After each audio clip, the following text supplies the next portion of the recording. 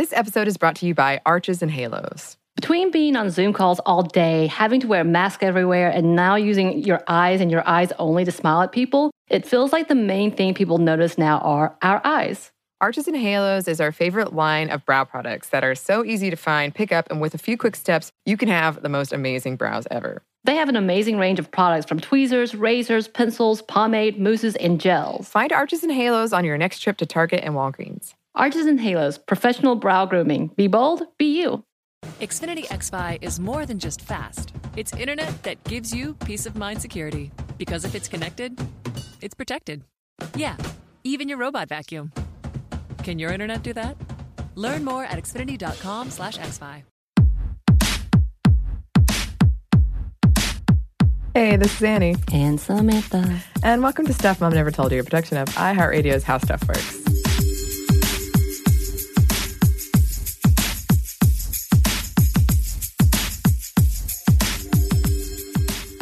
Today we are bringing to you our part 2 of our episode on bisexuality. And for the trigger warning of the episode, sexual assault, suicidality, mental health issues, and domestic violence. Also, we strongly encourage you to listen to part 1 before listening to this one, because part 1 gives a lot of baseline definitions. And introduction to our interviewees. Yes, they introduce themselves far better in that episode. Just a lot of terms we'll be using were explained in that episode. And we also went into the negative impact of bi-erasure and bi-negativity in that. And before we get into all of our guest interviews, we did want to touch on the media for a second when it comes to bisexuality. There are several famous examples of celebrities who are bisexual. Angelina Jolie, Anna Paquin, Cara Delevingne, Alan Cumming, Abby Jacobson, Alice Walker, and Akana. Billy Joe Armstrong, my boy, my homeboy, I had a huge crush on him for years. Oh my gosh. Evan Rachel Wood, Drew Barrymore, Gina Rodriguez, Lady Gaga, Roxanne Gay, Tessa Thompson, lots more. So many more. There are some famous fictional examples, and right now the big one is Rosa Diaz on Brooklyn Nine-Nine. Right. Callie Torres on Grey's Anatomy. There's Kat on Madam Secretary, Petra Solano on Jane the Virgin, David Rose on Schitt's Creek, Grace Choi on Black Lightning, Nova Bordelon on Queen Sugar, Daryl Whitefeather on Crazy Ex-Girlfriend, who announced his bisexuality via song. Of course. Yes, of course. Sarah Lance and Constantine on Legends of Tomorrow, Nomi and Dave on Grownish. I will say I haven't seen all of these. I cannot say how I was going to say, I think I've seen like 2 or 3 of all of these. Yes. I cannot say they're good representations. Right. And I know that Constantine in particular, I can't say for sure if it's ever been like said definitively. Oh. But those are examples I found people gave online. One thing worth noting is there's far less men than women. Yes. You could just tell by the list. Yes. And that is something that was commented on a lot when I was looking into this. Looking into news outlets, the mainstream ones rarely write about bisexuality. For instance, in 2017, the New York Times tweeted bisexual 7 times and gay over 100. The Wall Street Journal has tweeted it twice and does not appear to have any stories with bi or bisexual in the headline. Wow. And I got to thinking about some tropes, some stereotypes I've seen in our media, because for a long time, bisexuality has kind of been a punchline in our entertainment. Carrie Bradshaw's Sex and the City line that it's just a layover on the way to Gay Town, for instance. Or Liz Lemon on 30 Rock when she quips that it was just something invented in the 90s to sell hair products. Or the L Words assessment that it is, quote, just gross. Or a bisexual character as crazy, in quotes, or evil, like Frank Underwood on House of Cards, Lady Gaga's character Elizabeth on American Horror Story. Big examples of that. And this lack of good representation has consequences. It shapes how we see bisexual people and how bisexual people see themselves. We spoke to our panel of experts, Dr. Tangela Roberts, Dr. Tanya Israel, Diana Adams, and Haran Greensmith, all of whom are rad, and activists in the bisexual community. Here's Tangela and Tanya. I think that maybe, like, the media just can't get it right because there's a lot of like mystery. What is the bisexual? And a lot of just what people talk about is this media representation of, you know, either the cis woman who's the unicorn and she gets invited to like have a threesome with a couple, or no, that's about it. Yeah. Yeah, that's what I've seen. I was going to say the evil bisexual. Right. Yeah, there's always the evil bisexual who's like, you know, running rampant in queer communities and like breaking lesbians' hearts, but then at the same time you have like this media image of like the lesbian who wants to like quote unquote turn straight women. I'm like, well, could it be that those straight women are actually bi and you're not that magical? I'm going to talk a little bit about internalized stigma, because what happens for people is that there's all these negative messages out there about sexual orientation. I mean, there's negative messages out there about all kinds of things. So, you know, if you're not a sexual minority person, you can think about things that you heard, like let's say you're an ethnic minority person. You can think of things that you heard about your ethnic group. If you're a person with a disability, you can think about like, what did you hear about people with disabilities? And the problem with all of those messages being out there in the world is that they get transmitted through so many different ways, through media representations and through what you learn in school and what you hear from your faith leaders and what your parents tell you or what your parents are silent about and avoid telling you, and what your peers say or what your peers tease you about or bully other people about. Like these messages get communicated in so many different ways. And the problem is then we can start to believe those things about ourselves.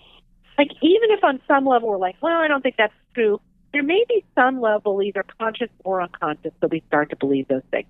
So when we internalize those negative messages from outside, it can really eat away at our mental health.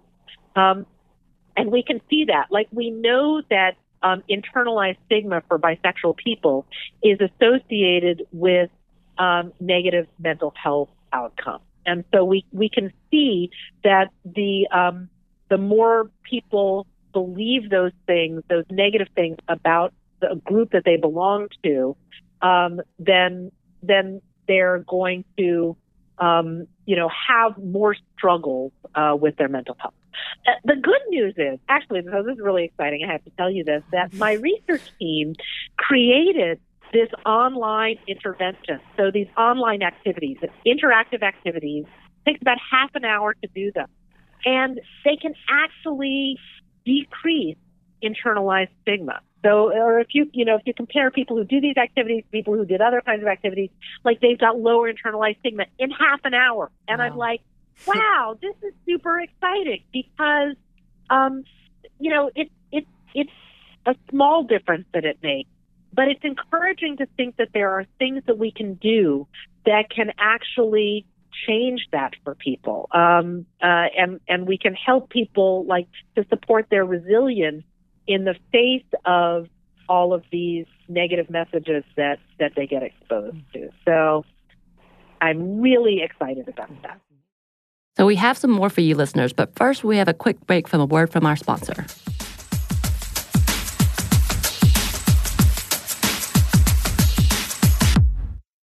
This episode is brought to you by Chinet. The Chinet brand provides premium disposable tableware to celebrate moments of togetherness. Yes, and right now that is more important than ever, especially when we're all apart. So recently I had a group and we had a socially distanced barbecue where the host drew out circles and chalk that were 6 feet apart. And everyone showed up with their own chairs and beverages. And it was really convenient to have disposable products. And we just had a lovely conversation. It was really fun. Yeah, and with the disposable products, I know that the Chinet brand provides durable and trusted products, which I have used before, that let you enjoy every moment of the get-togethers in traditional or now not. And there are classic white products that can work for any gathering, or cut crystal plates and cups when you want to make something a little extra special. Disposable tableware keeps things simple and cleanup easy. Chinet products are available wherever you buy groceries, including delivery or pickup. This episode is brought to you by Arches and Halos. Between being on video calls all day, having to wear masks everywhere, and now using our eyes and only our eyes to smile at people, it feels like the main thing people notice now are our eyes. Arches and Halos is our favorite brow products that is so easy to find, pick up, and with a few quick steps have the most amazing brows ever. They have professional quality products at the perfect price point. Celebrity makeup artists use Arches and Halos because of how well done the formulas are, and they are half the price of department store brands. They have 8 color shades to choose from, everything from sunny blonde to auburn to charcoal. Everyone is represented. They cater to women and men of all brow shapes and sizes. Embrace your natural brow. And they're all about individuality. Brow tools for all looks and style needs. You can use for dramatic or natural look. They have an amazing range of products, too, from tweezers, razors, pencils, pomade, mousses, gels, all kinds of things. Find Arches and Halos on your next trip to Target and Walgreens. Arches and Halos Professional Brow Grooming. Be bold, be you.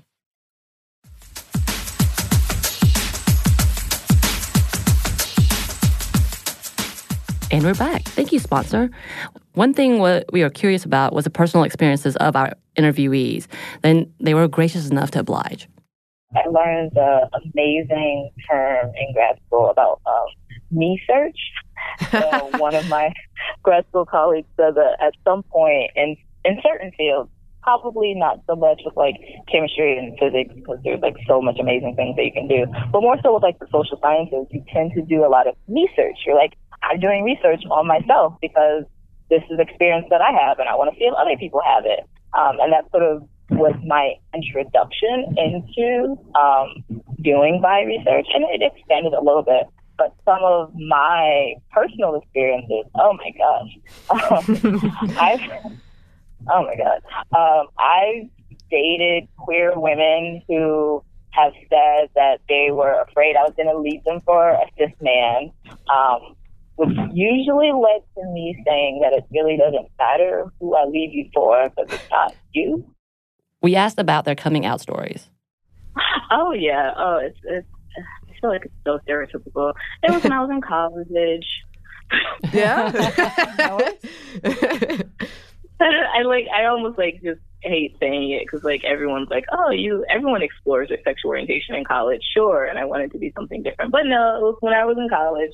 I was at a private Catholic school with like single sex dorms, and I fell in love with my roommate at the time, and that sort of put me in like this mental tailspin. I was like, wait, what is this? Like, I like her, but I like her more than a friend.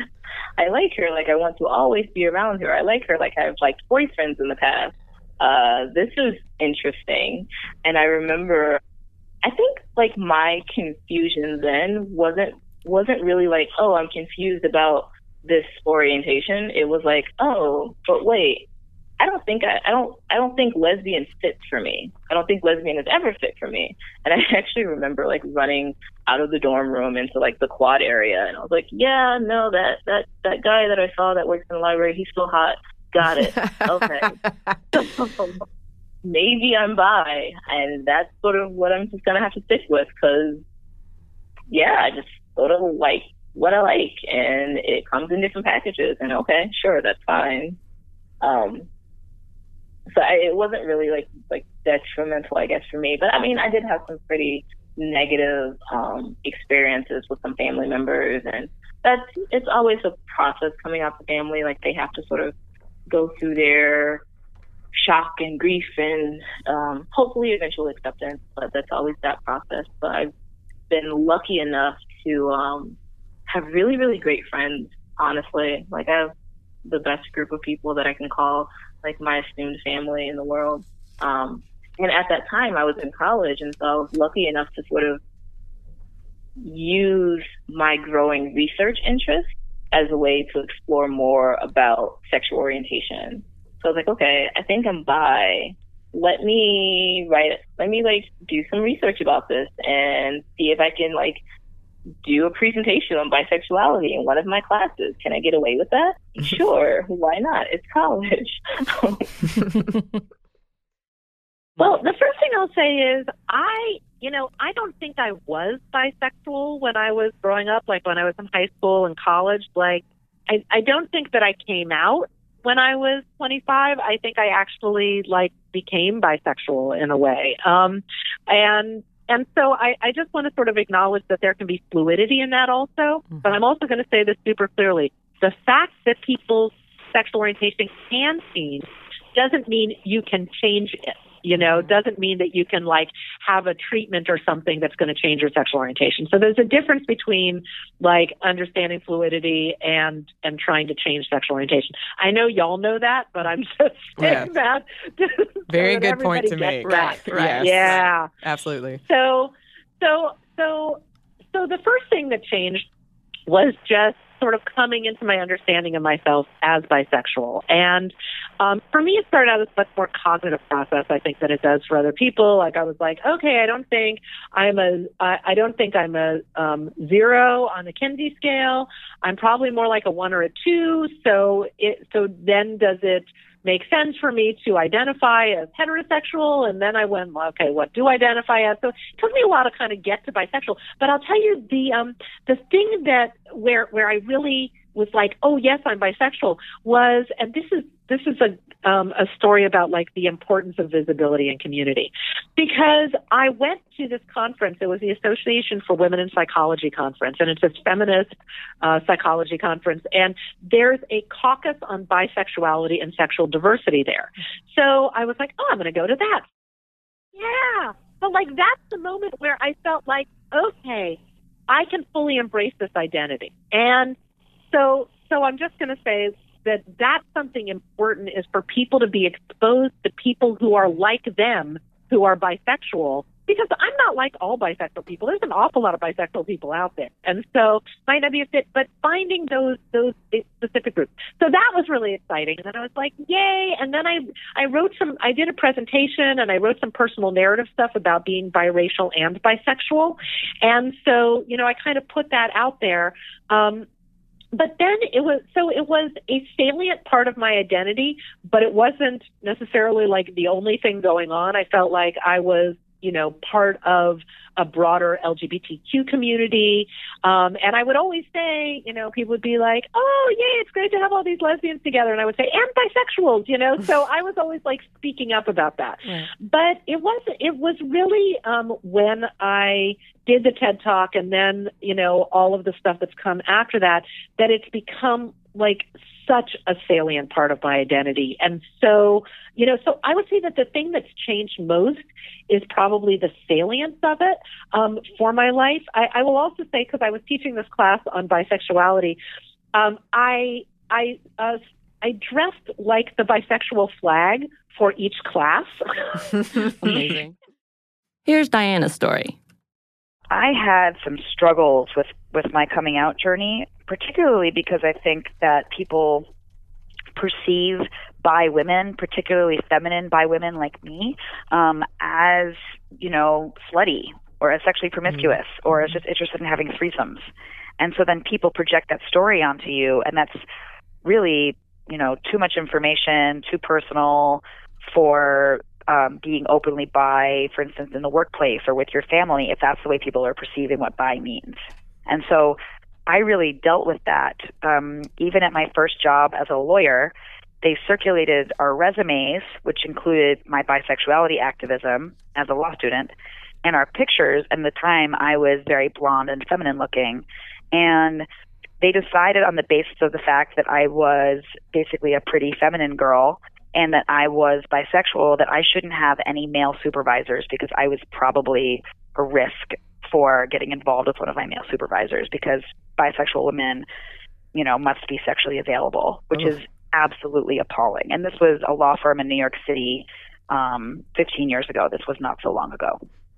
And that is still happening, that kind of experience of being over-sexualized and stereotyped in that way. So I feel like you deal with a lot of that from the straight world. And then in the LGBTQ world at the same time, I was entering queer spaces and was perceived as not queer enough. And at the time, the movie Legally Blonde had come out, and Some of the lesbians in the LGBTQ group were teasing me and would like leave me pink fluffy things and call me Legally Blonde because they also stereotyped me because I was feminine and I wasn't queer enough for them. And so I got a lot of hostility from both sides. And even being openly bisexual, as a student activist with my law school professors and with my deans, I was then wondering, given those experiences, oh God, is my dean thinking about me having a threesome? Because that's what people think of when they think of bisexual. And so I'm very deeply involved in the LGBTQI community, but then I'm meeting colleagues who are often in same-sex relationships, and I have a husband. And so I still have to come out, and I still see raised eyebrows and surprised looks that I'm very serious about this kind of activism and this kind of community, and yet I'm in a different sex partnership. So I'm still regularly having to come out and still dealing with that and having to sometimes wonder whether people are going to think of me differently or think of me as less of a part of the community.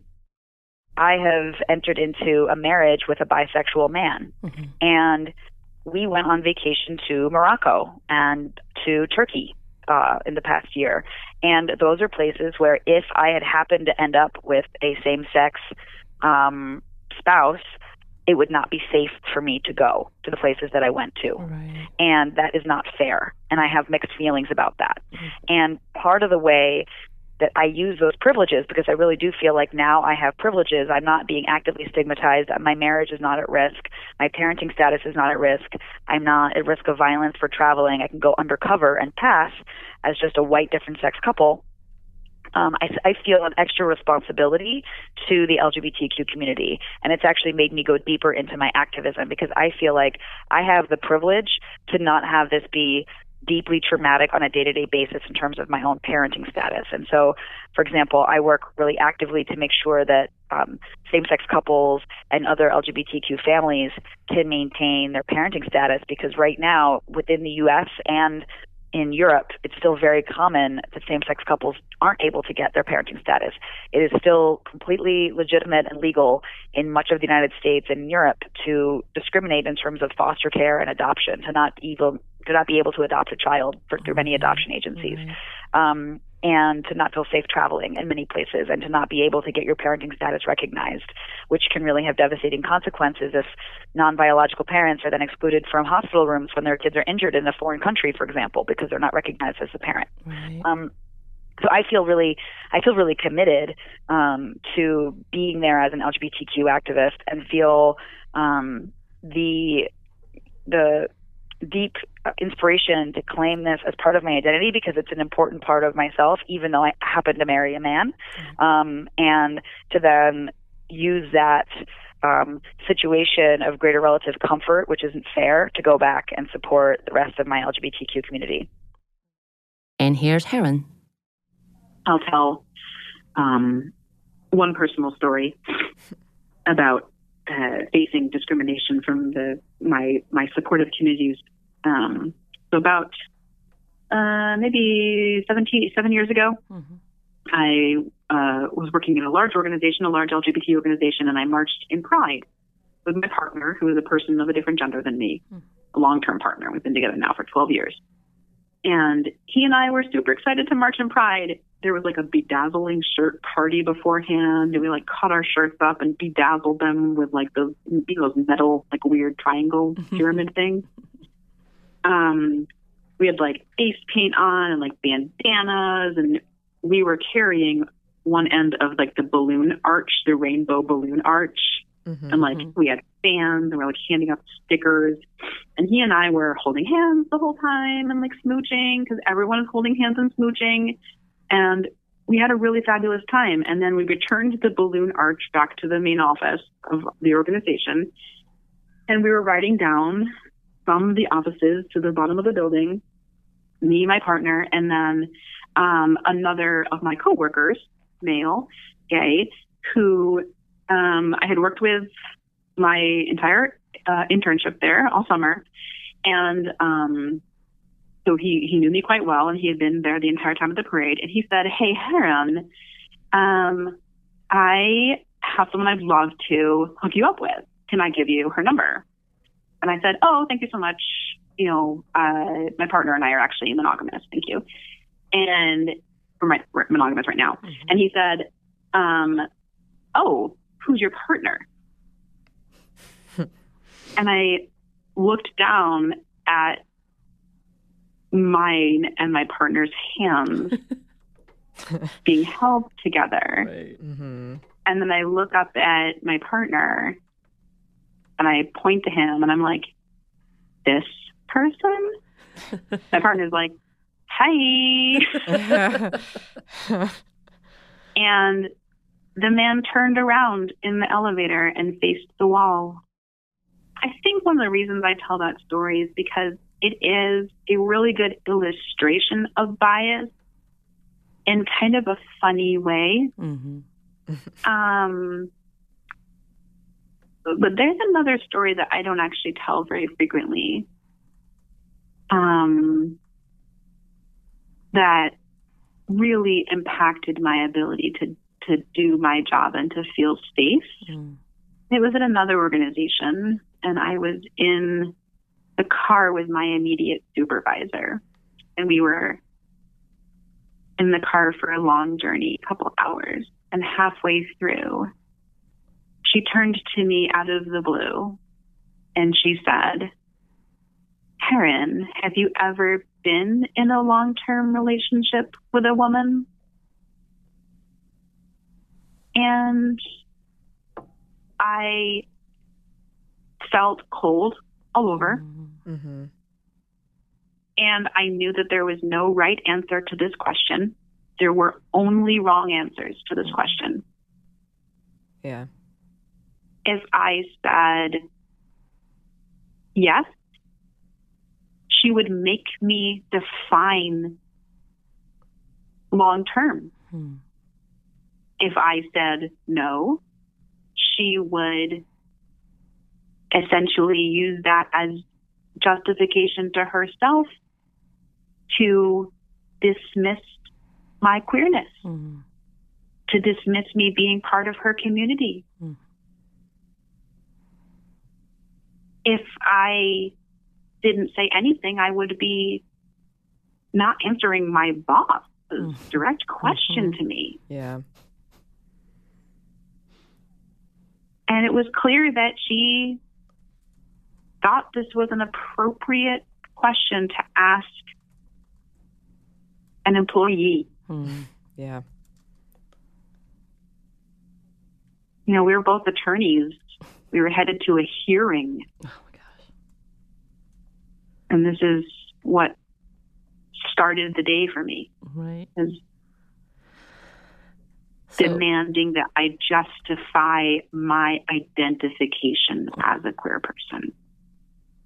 What was your response? And what was her response? Does it matter to you what my response was, actually? I think the reason I ask is because for so many people, what do you do in those situations? Like, I cannot imagine being pigeonholed into that situation. And for a person like you who survived and continue to tell that story as something that has impacted you and will probably impact you, obviously does, for a long, if not forever. I think that question came because, like, what did you do? Like, what can you do? Yeah. What did you do? I think that's my thought. And just wondering, like, the audacity. Yeah. That I question think I'm alone. going to push. Yeah, I think I'm going to push a little bit and not tell you because I'm going to use this as like a little opportunity to let maybe you and some listeners be like a little uncomfortable with not knowing. Right. Because it doesn't matter. That's the truth about that question is the answer isn't relevant. If someone had never had any relationship with anyone and identified as straight or gay, no one would ever question their sexual orientation. But for some reason, bisexuality validity is predicated upon someone's sexual contact with people and the quantity and the quality and the duration. And for some reason, our sexual orientation is the only sexual orientation subjected to that level of scrutiny and analysis.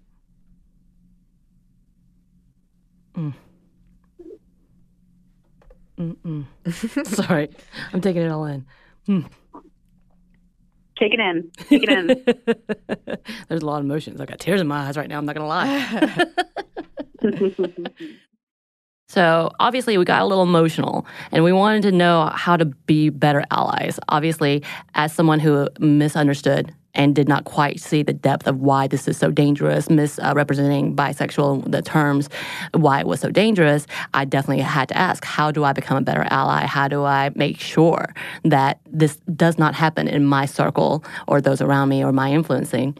As you can hear, there's a moment of intensity with Heron.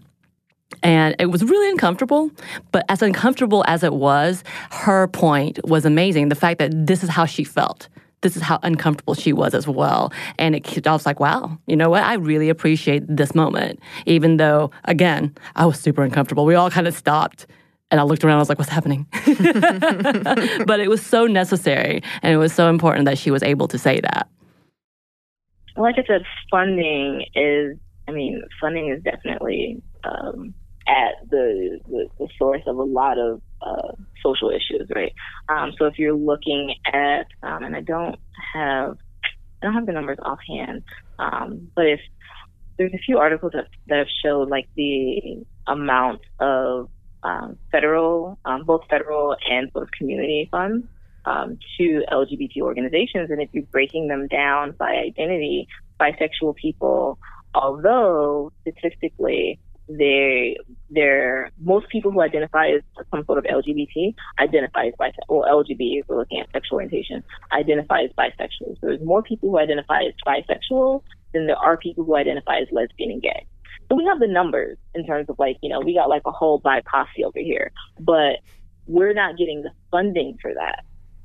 So even though there's a ton of people who identify as bisexual that isn't represented in the funding for by programming, for bisexual awareness, for health disparities research, for any other types of research.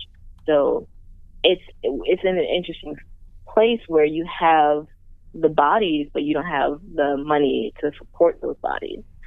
Recently, actually, I saw an article going around social media that said a large number of Black women identify as bisexual. And I was like, duh, like, seriously, we're just not talking about this. And so, again, we have the numbers. We know that there's a ton of Black women who identify as bisexual. But I haven't seen any type of resources or research or sort of health advocacy or any sort of social advocacy specifically for Black bi women.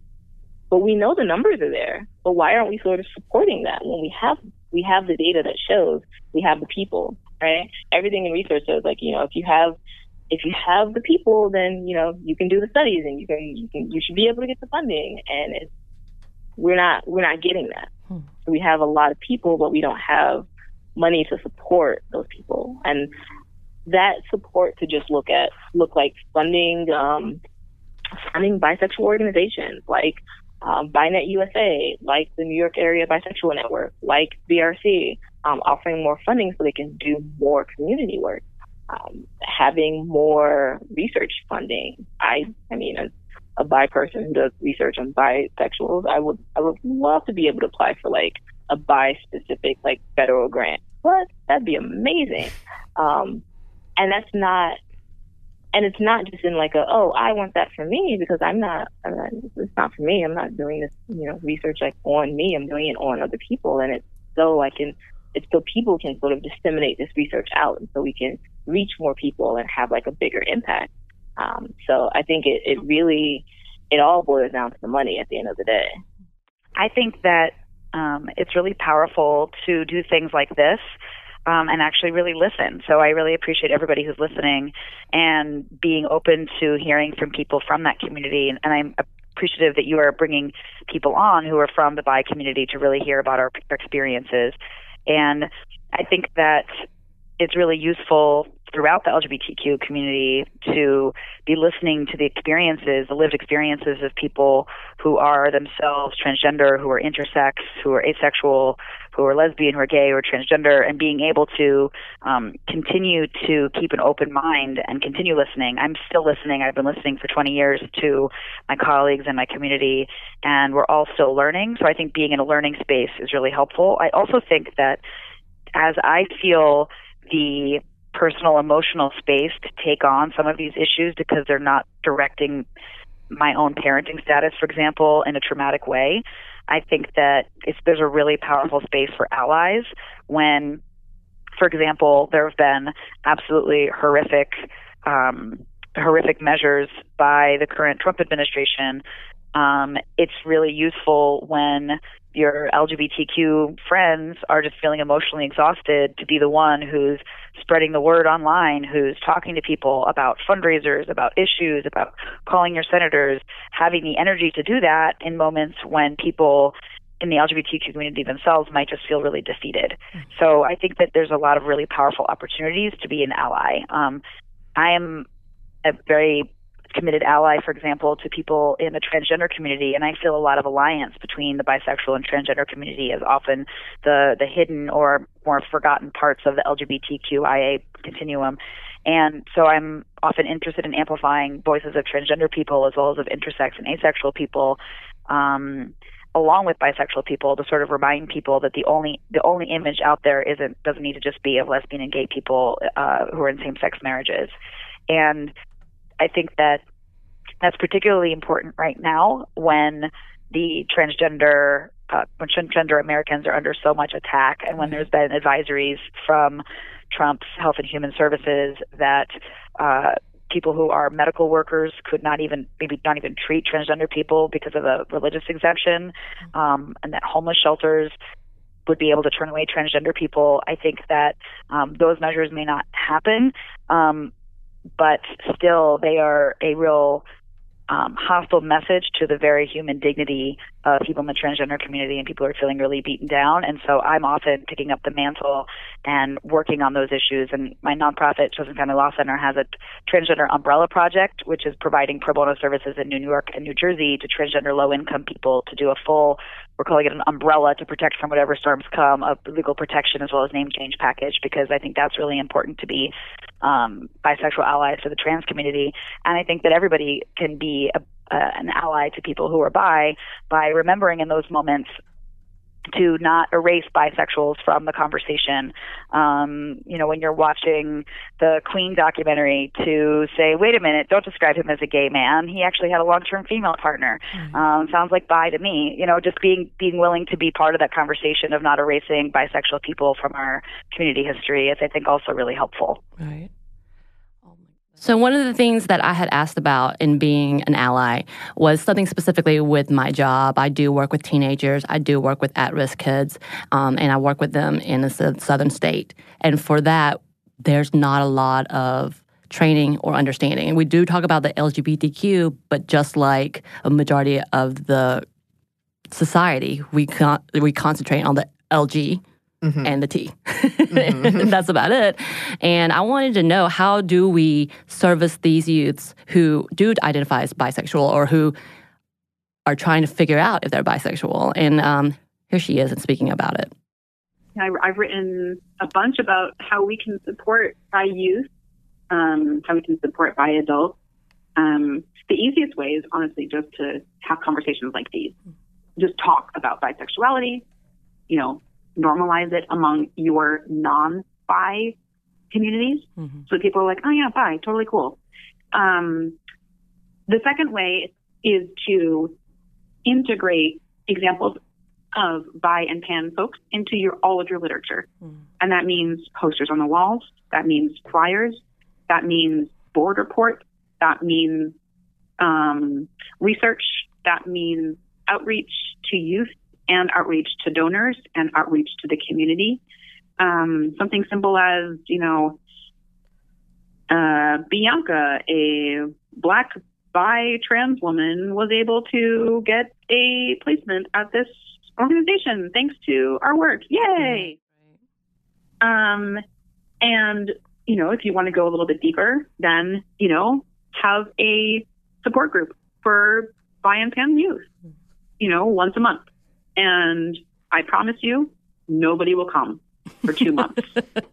And I think that's the point at which a lot of folks say, well, that means there's no bi and pan people here. Okay.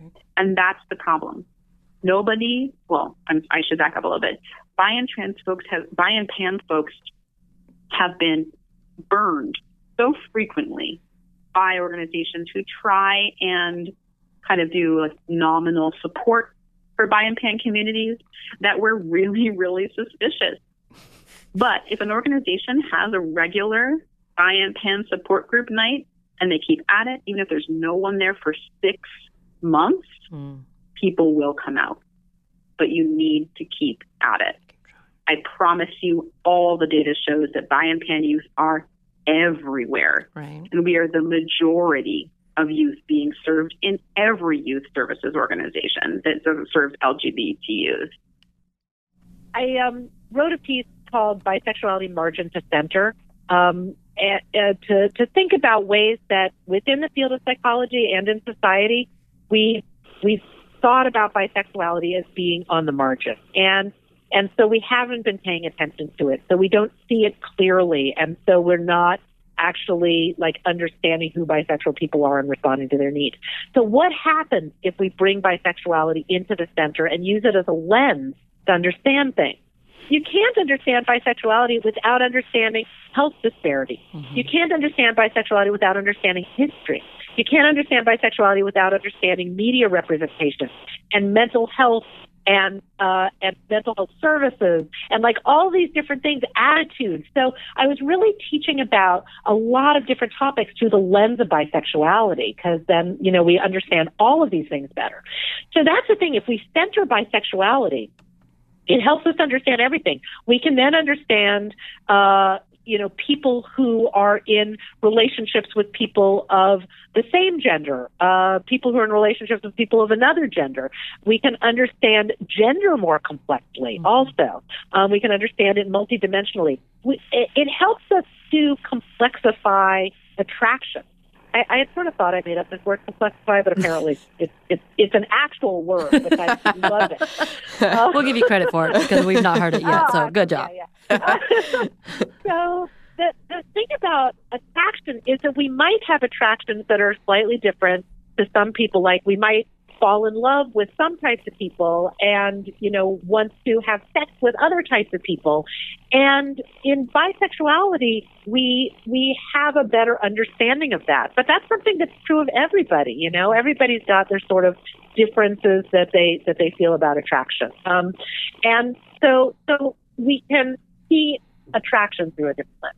We can also, some people, some of the negativity around bisexuality is because people see bisexual people as being just really like hypersexual. And so there's a lot of negativity about sexuality that's related to negativity about bisexuality. So I'm like, maybe centering bisexuality allows us to balance all that negativity around sexuality, to balance erotophobia, to say, okay, well, maybe bisexual people are sexual, but maybe so are heterosexual people and lesbian and gay people, and maybe that's okay. And to embrace our sexuality. Same thing with monogamy. We spend a lot of time trying to combat this stereotype that bisexual people can't be monogamous. Because it turns out that bisexual people, as a fact, are able to be monogamous. So we know that, and we know that bisexual people can be monogamous. However, bisexual people might be less likely to want to be monogamous and might be less likely to be monogamous than other people are. Now, that doesn't mean that they cheat. We're talking about like consensual non-monogamy here. So maybe bisexuality, if we center that, we can be like, okay, how does that help us to understand different kinds of arrangements of relationships? And maybe that helps us to accept non-monogamy, for people who want that. And maybe it helps us think about how to negotiate relationships so that it is consensual non-monogamy and so that everybody's clear. And then I just think, the potential to revolutionize gender is is one of the most exciting things about bisexuality because, like I said, I don't think that it reinforces the idea of binary gender. In fact, I think ultimately bisexuality challenges the idea that gender is narrow and that gender is the most important characteristic for us to organize the way we think about people. Mm-hmm. So I think if we do that, if we start to do that, then we can also say, wow, how do we center transgender people and gender non-binary people?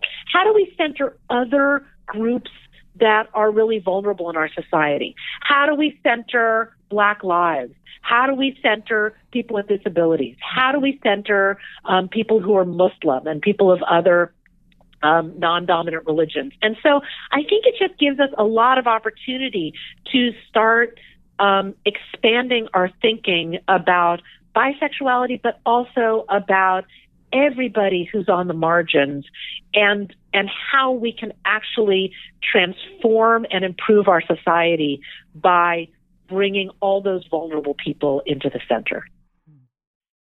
We have some advice and resources for you listeners, but first we have a quick break for a word from our sponsor.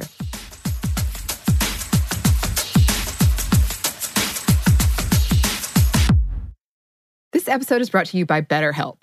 So we know, listeners, it's been rough for a lot of people out there, and we've been very open about our experiences with therapy and how it's been so helpful for us in the past and in the present. And because of that, we wanted to highlight a service that we think might be of help to you all, BetterHelp, which offers licensed online counselors who are trained to listen and to help. You can talk with your counselors in a private online environment at your own convenience from wherever you're comfortable. And BetterHelp counselors have expertise in a broad range of areas. They can give you access to help that might not be available in your area. And you just have to fill out a questionnaire to help assess your specific needs and then get matched with a counselor in under 48 hours. BetterHelp is an affordable option, and our listeners get 10% off your first month with a discount code MOMSTUFF. Get started today at betterhelp.com/momstuff. That's BetterHelp.com/momstuff. Talk to a therapist online and get help. This episode of Stuff Mom Never Told You is brought to you by Catan.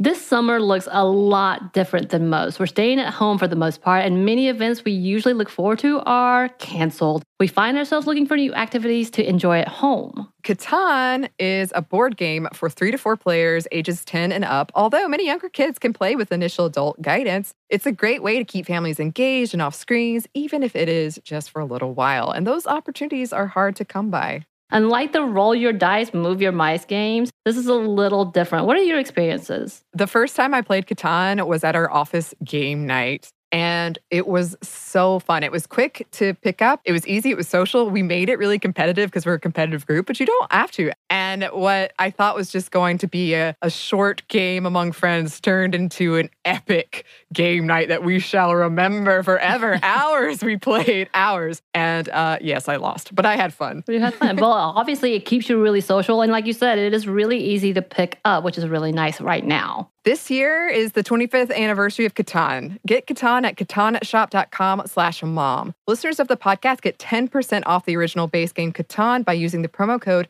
MOM at checkout. Offer not good on other Catan titles or merchandise.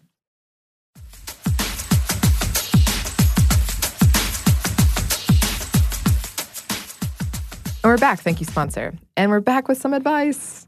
Yes. Advice is always welcome. Yes, and some resources. Not all the always resources. welcome, but generally welcome. If it's actually good advice, yes. Yes, and this was good advice. Yes. The other day, a friend of mine and I were talking about how when we were young and we realized that we both had a crush on both Mulder and Scully. And we were so confused. Oh, me too. Yeah, right? Exactly. Too.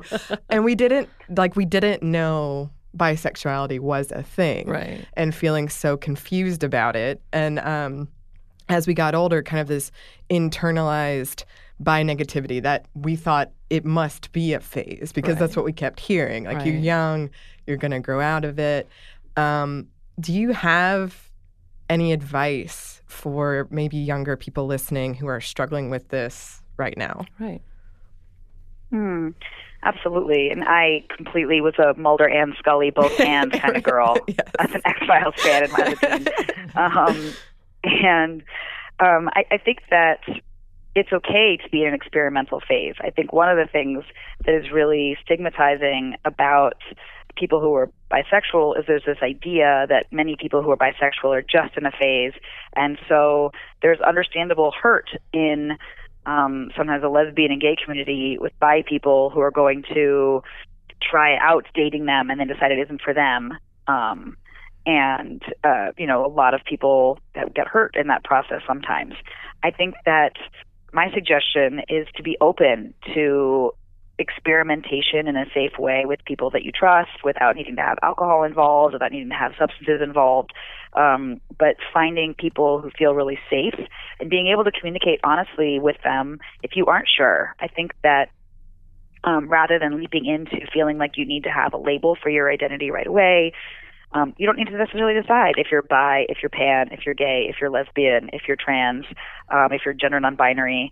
I think that it's possible just to have some experiences and see what feels right to you and be honest with the people around you when you're not sure how you feel. And I think that it's also kind to those around you if you say, hey, this is my first same-sex relationship, but I'm not actually sure how it's going to go for me, rather than meet someone and say that you're bisexual and keep that hidden, and especially if there might be the possibility they might decide, actually, this isn't for me. So I think that some of that hurt that people have around people who are experimentally bi can be dealt with partly by just all communicating a little bit more and being okay with the possibility of experimenting. It's fine to need some time to try to figure out who you are and try different experiences. And sometimes you try something and figure out it isn't for you, and that's okay. So I hope that people can find safe places and safe people to feel like they can have those experiences. And I recognize that in much of the world, even in most of the United States, it isn't actually safe for a teenager, for a college student necessarily to express same-sex interest and desire. And there's a lot of pressure to keep yourself in the closet and to just play along with being straight. And I think that's really understandable, and that it isn't always a safe thing to get out and experiment with who you are. But there are really wonderful supportive communities for you if you can get yourself to them. I was definitely one of those people who fled to New York City when I got the chance from a small working class rural town, and found myself in a place where then it felt like it was safe to explore that part of myself with other really conscious people who were also interested in communicating and talking about it and processing who we were. And there's such embracing LGBTQIA communities out there online. If you can't physically get to them, there's wonderful supportive resources and people who are happy to talk and help process. So I would encourage people who are experimenting, who are thinking about experimenting, who are confused, to feel free to reach out to supportive people who've been in the community for a while, because I think there's a lot of support and a feeling of kinship with that kind of journey, because most of us have been on a bumpy journey to get where we are now. We have some resources on our website at chosenfamilylawcenter.org, and we post things really frequently online and in our newsletter. And in addition, there's a book that I really love called Whipping Girl by Julia Serrano. And she is a transsexual woman. She calls herself transsexual. That's her own definition. And she talks about sexism and the scapegoating of femininity. And she's also works with, I believe she's an endocrinologist or has endocrinology knowledge. So she describes her experience of living as somebody who is assigned male at birth and then going through the experience of identifying as female and experiencing sexism for the first time. And it's incredibly powerful. And she also writes about the overlap between bisexuality and being transgender. And I think she does that really powerfully and also conveys the kind of definition of bisexuality that I use in terms of bisexuality, not referring to a gender binary of only male and female. So I think that's one really fantastic resource. And there's a really, really active and vibrant community online where you can find lots and lots of continuing conversation and sometimes infighting in the community. And speaking of infighting, I want to point out that although I personally use the term bisexual and I think it's important that we hang on to that. And I haven't switched over to pansexual and don't think that there's necessarily a need for a new word. I completely support people in using whatever words and definitions feel right for them. So I support people who feel like they want to use pansexual because it's going to be more readily apparent to people who aren't necessarily activists in this space that it's trans-inclusive. Or for whom it just feels like the right term. And I think it's important that while we hang on to words like bisexual, which are, legal medical definition, important for our activism politically, that we also feel free to experiment with words that are really personally meaningful for us and that can be an ever-evolving set of terms that describe how people are feeling about their identity. And I think that's absolutely a valid part of the queer continuum. And I think that something that's also powerful and not spoken of very often is the way that we can go through a journey over the course of our lifetime. And I think I've personally, known people who may have in the 90s identified as a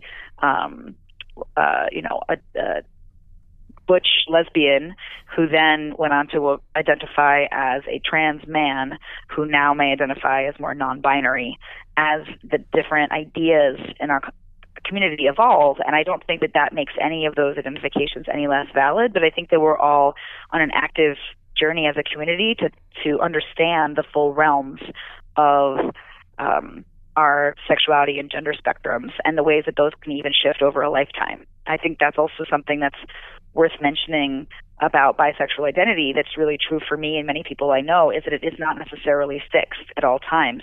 And so over the course of my 20 years of adult life, I haven't necessarily been at all times 50% romantically and sexually interested to men and women. There have been times when I felt like I am mostly a lesbian, but I am married to my husband and I love him and all other men kind of gross me out. And there have been other times where I was primarily dating men. There have been times where I was primarily romantically attracted to men and primarily sexually attracted to women, which is complicated, let me tell you. But I think that all of that is a really realistic portrayal of what this journey can be like. And so if people feel a little bit messy and confused along the way or feel like their definition of themselves is shifting, I don't think that's a problem. I think that's a feature, not a bug. I think that's part of a beautiful, expansive vision of queer identity that we're working on now. And I think that's one of the ways that the word queer is actually a really useful word because queer embraces a full continuum of identification and doesn't necessarily require us to break ourselves down into like, are you in the L, are you over here in the L box or the G box, or the B box or the T box? I think that it allows for multiple ways of identifying which are outside of a system that enforces sort of heterosexual different sex monogamy and people being cisgender. It's everybody who feels like they are somewhere outside of that or wants to allow for the possibility of that.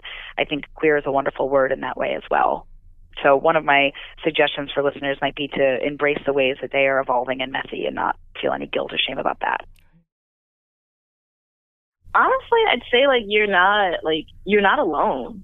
It might seem like you're, surrounded by people who are some sort of different, and the type of different that you are, people don't really get, but you're not alone. There's massive bisexual communities that are out there.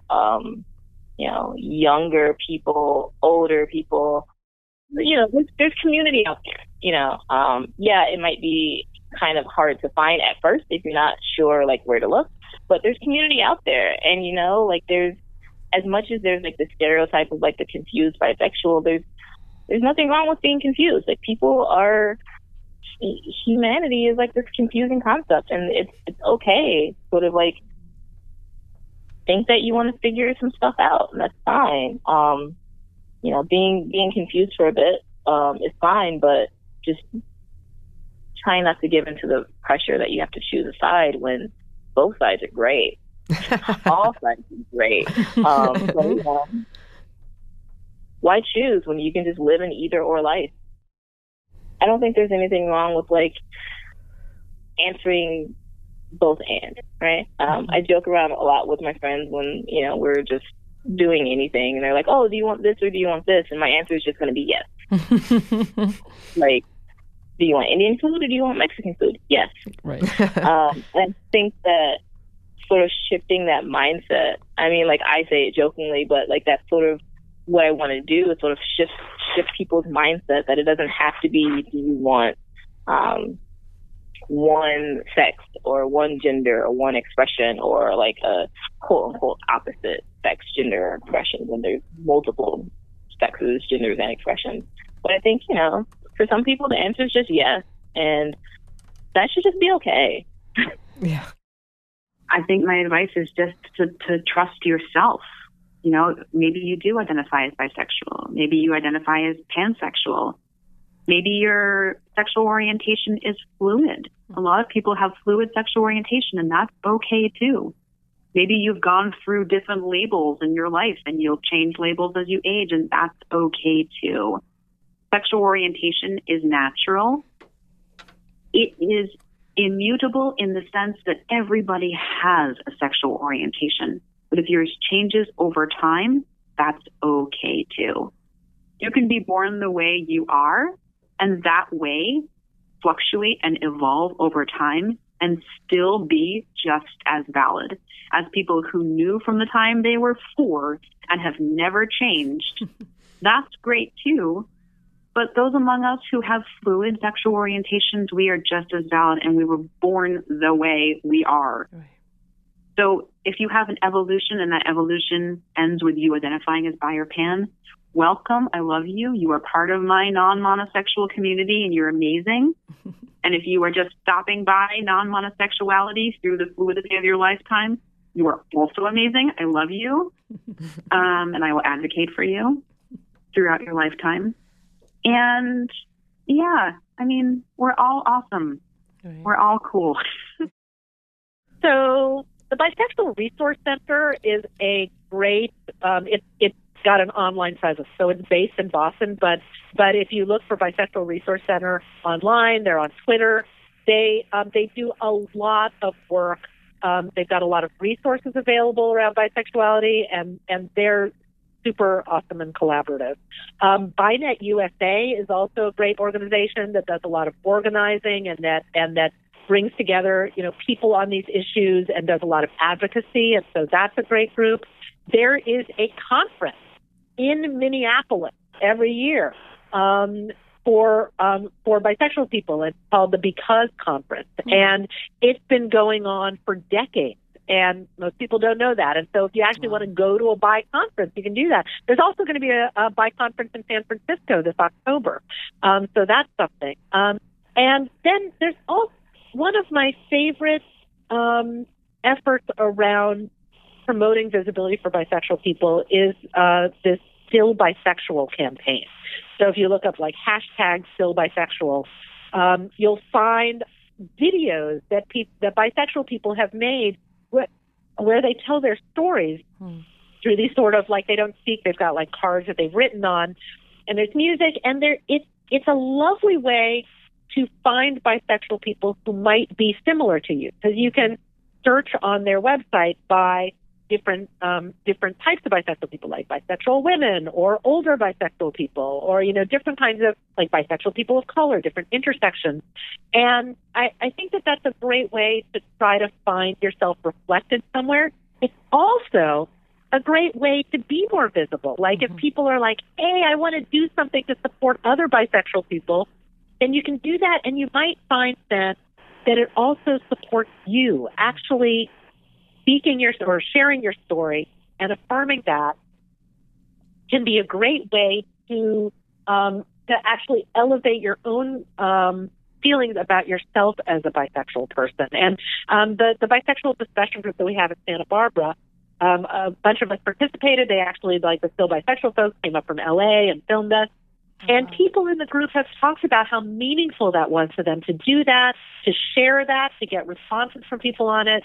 So I really think that's a very cool effort. Yeah, and I saw your video, and one of the cards was that you write bisexual haiku. Is that true? It is true. Yes. I write bisexual haiku. I call it baiku. Here's a baiku that I wrote. Pride Month is over, and I'm still bisexual. I'm not shocked. Are you? It's so good. Oh, and in my class, for the last day of class, the students asked them to write a baiku to summarize something that they learned in the class. And so the students wrote a bunch of awesome baikus, so I also tweeted those out. So you'll be able to find stuff that my amazing students did too. I love it. And of course, we had to ask about silver linings, Right. some hope in the future, some projects going on. Some amazing projects. I'm working on this project with a colleague of mine, Amanda Pollitt, on definitions of bisexuality. So that's one that we're working on writing and finishing up. But I'm in my own research and well, that's my research too. But in my own research and my new position as an assistant professor, I am doing a study on the impact of microaggression for queer people of color. And with that, I'm also collecting data on people, well, Black queer people, but I'm also collecting data on Black bisexual people to sort of do an interview and get some of their experiences. So I'm really, really excited about this one because, one, I'm like specifically looking at Black queer people, and it's how I'm starting like this new chapter of my life in terms of this new position that I'm in and really trying to like establish myself further with research. So I'm really excited about looking at this concept of microaggression, both in terms of race and in terms of sexual orientation as experienced by bisexual people. So I'm still recruiting for that one actually. So we're probably going to be recruiting for a few more months. But I'm so excited to get more people to take the survey and sort of start to analyze the results on that. I'm really excited about what this is going to look like.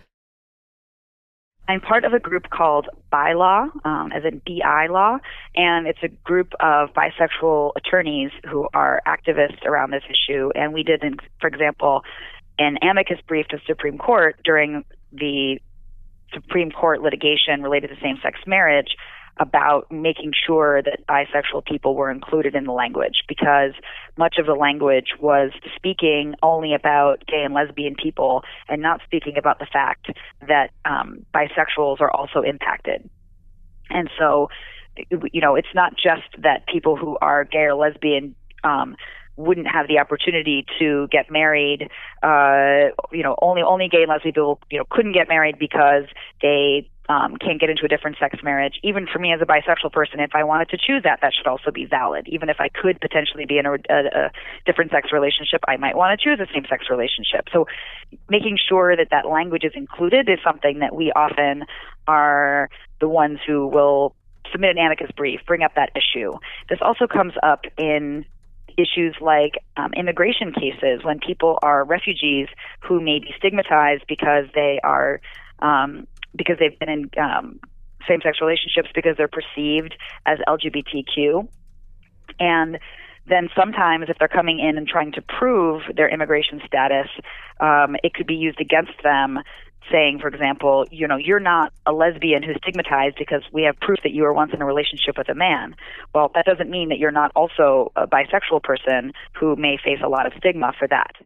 I think that it's been an incredibly useful thing for us as a community in the past 50 years since Stonewall to fight so hard for same-sex marriage in the United States, and it's been an absolutely amazing civil rights victory.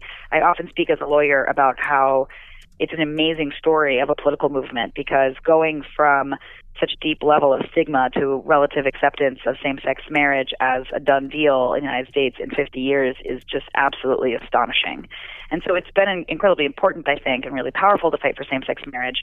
But now I'm part of the community of lawyers and activists saying, well, hold on, not everybody wants to get married. And marriage is not necessarily the only family form that's worth valuing. Only half of American adults are actually married, and I'm interested in finding out more information about what those other kinds of family structures look like, because not everybody is getting into marriages. People are choosing other things, and some other people may have found other kinds of structures that work for them. So, for example, I work with platonic co-parents, and that is situations in which people want to be biological parents, but rather than basing that parenting relationship on romance, finding a close, committed friend to do that with. And I think that's particularly useful in situations in which you might have a gay man that wants to be a biological parent but doesn't have or want to spend $150,000 on an egg donor and surrogacy process, which is how much it costs approximately in the United States right now. And maybe that client of mine who might be a 40-year-old woman that doesn't want to just get married to a guy she's been dating from Match.com for 3 months to have a baby and then get divorced, because I see those divorce clients as well. And instead think, how about instead of rushing into a relationship to have a child, I could do this with my gay best friend from college and have actually a lot more stability in that kind of relationship. And in addition, I work with people who are doing platonic co-parenting with maybe a lesbian couple and a gay couple who decide that, a woman from the lesbian couple and a man from the male same-sex couple are going to get together and find a way to platonically do an egg baster or go to a fertility clinic process in order to be biological parents together, and then maybe all four are going to co-parent, or maybe 3 people are going to co-parent, so that it's a couple and an extra person or 2 couples. And then finally, I work with people who are polyamorous, which is the idea that you can be in more than one loving relationship and with full consensual honesty with everyone involved, and not just that you can sort of have the open relationship and swinger idea of being able to have maybe a close primary relationship and the only person you have romance with, but then also be able to have other sexual relationships. Polyamory is the idea that you're at least open to more than one committed relationship at a time. So sometimes in my community with my clients, that's 3 people who are in a committed relationship together as a triad or a throuple, or 4 people who are in a committed relationship together as a quad. And that's, I think, also a really valid family form, and I work to support people by helping them create co-parenting agreements or agreements about how they want to share their finances, and really talk them through a lot of the potential challenges to help them make plans in advance and make sure that all of their intentions are on the same page. And I think those conversations are actually more important than the contract you end up with at the end. I think it's a really powerful way to support other kinds of families. And I am actually myself polyamorous. My husband and I have been together for 12 years. We're both bisexual, and we're in a polyamorous relationship. And for us, that's part of our expression of being bisexual people.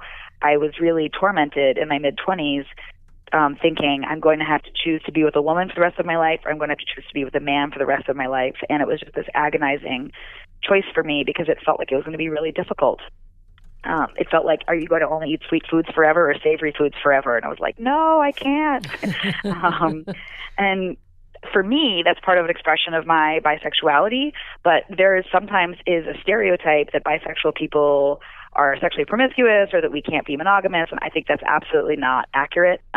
This is something that works for me, and there are a good number of people who are bisexual who are also polyamorous or otherwise non-monogamous as part of an expression of their bisexuality, but that certainly is not for everyone, and even being polyamorous does not imply sexual promiscuity. I'm somebody who has a few ongoing connections in addition to my partnership, including a woman I've been involved with for 5 years, and that's a more full expression of who I am as a bisexual woman, and it's something that my spouse and husband fully celebrates and that I celebrate in him as well. So those are family forms that have not been traditionally supported by a legal services organization. Many legal services organizations that work with LGBT people primarily work with lesbian or gay couples, female same-sex couples or male same-sex couples, or work with transgender people to get name change documents. But I was interested in supporting a fuller range of what LGBTQ families can look like, which can sometimes involve kinship units such as polyamorous people. I think it's also valid to make connections between these kinds of queer families and people who might not think of themselves as queer or LGBTQ, such as people who form kinship networks in the urban Black community, where there's communities of aunties who get together and are supporting each other and raising children. There's a lot of other really valid ways to create family. If my sister and I wanted to buy a house together and raise children together and pay taxes together. Why shouldn't we be allowed to? Why is that relationship any less valid than two people who were in love and got married in Vegas last week? Right. I think that it's really an important conversation now for us as a next step after same-sex marriage to think about those other kinds of family forms as well. So there's a lot of times that we are not even paying attention to the fact that there are bisexual people and we're not gathering the right data. So one of the things that we can do is, in terms of policy, when we're gathering data about people and we're gathering data about sexual orientation, then we should make sure that we don't just have like lesbian, gay, bisexual as one category, that we really need to break that apart and understand bisexual people separately from the way we understand lesbian and gay people. Like there's some overlap, but there's also some distinction. So that's one thing. There's also ways in which we want to make sure that we're providing services that are and doing, putting resources into the needs of bisexual people proportionate to both the number of bisexual people in the population and the level of need of bisexual people, which is pretty high. So when we look at like funding at NIH, for example, the National Institutes of Health around sexual orientation, you would think that based on the number of bisexual people and the need, at least half of those funds would be going to study bisexual people and services for bisexual people, and we're not seeing that. I have to say there's some really encouraging stuff going on in terms of NIH collaborating with researchers to recognize that need and try to identify kind of what the agenda for bisexual health research needs to be, so that there are some really good things happening around that, but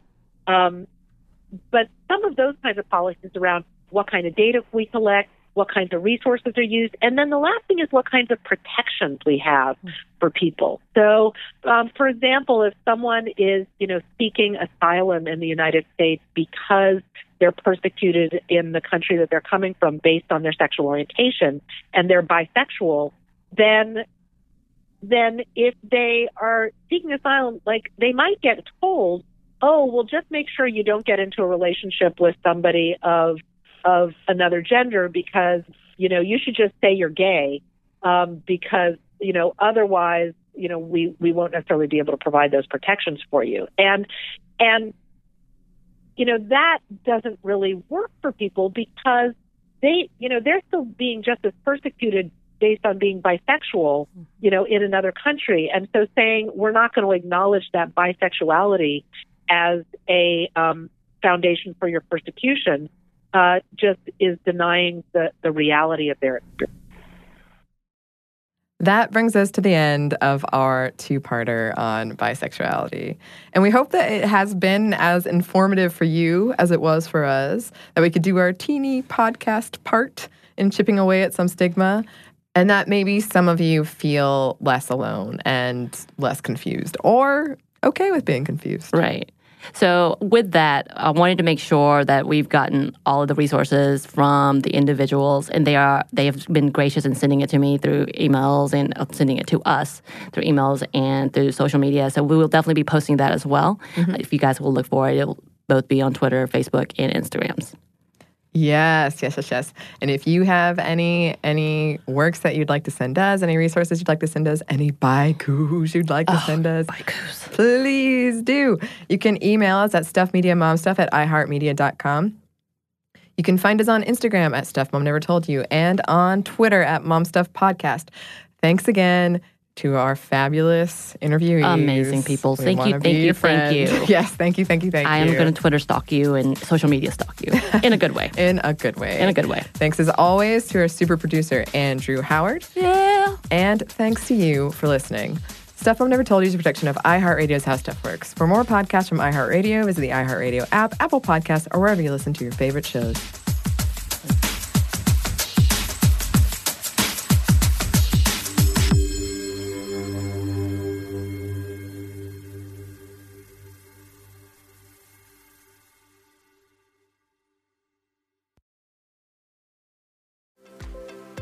Hi, I'm Allie Wentworth. How do I grow a teenager in a pandemic? Well, that's exactly what I want to find out. In my new podcast, Go Ask Allie, I'm asking experts to help me answer that question. For example, are quarantine teenage girls more apt to Instagram nude photos? Are they somehow going to end up on the dark web? Are teenagers getting ripped off by their new virtual education? And how do we deal with their overwhelming anxiety and uncertainty? And are they losing empathy? I'll be talking to experts and friends like my friend Brooke Shields. She'll reveal how her complicated sexual upbringing has influenced how she is as a mother to teenage girls. It's a new world, and how we raise these young humans in it determine our future. So let's share some real experiences, with all new episodes releasing every other Thursday. Listen to Go Ask Allie on the iHeartRadio app, Apple Podcast, or wherever you get your podcasts.